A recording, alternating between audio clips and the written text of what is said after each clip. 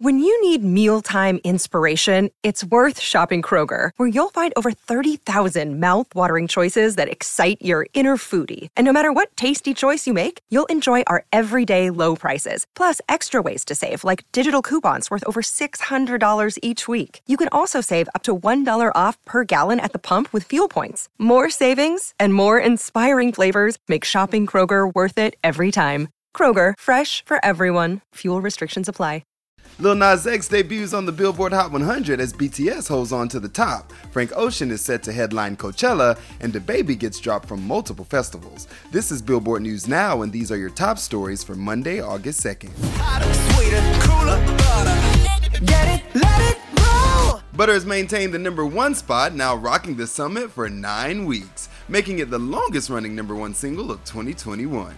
The boys have been number one for 10 weeks straight, as Permission to Dance also held number one for a week and is currently at number 9.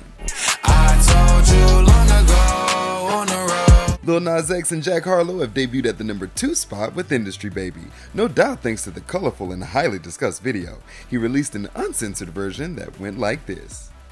I told you long ago on the road. That's right, it never loads. King of trolling, he gets us every time. That version of the video has already amassed almost 8 million views. And in festival news, Frank Ocean is headlining our first post-pandemic Coachella.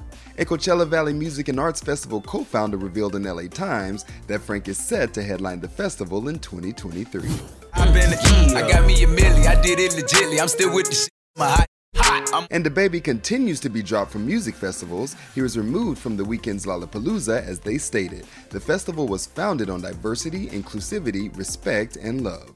He's also been removed from Day in Vegas 2021. They stated DaBaby will no longer be appearing. Roddy Ricch has been added to the lineup. Festival season is getting very interesting. That's gonna do it for today. Running it down for you always, I'm Tetris Kelly for Billboard News Now.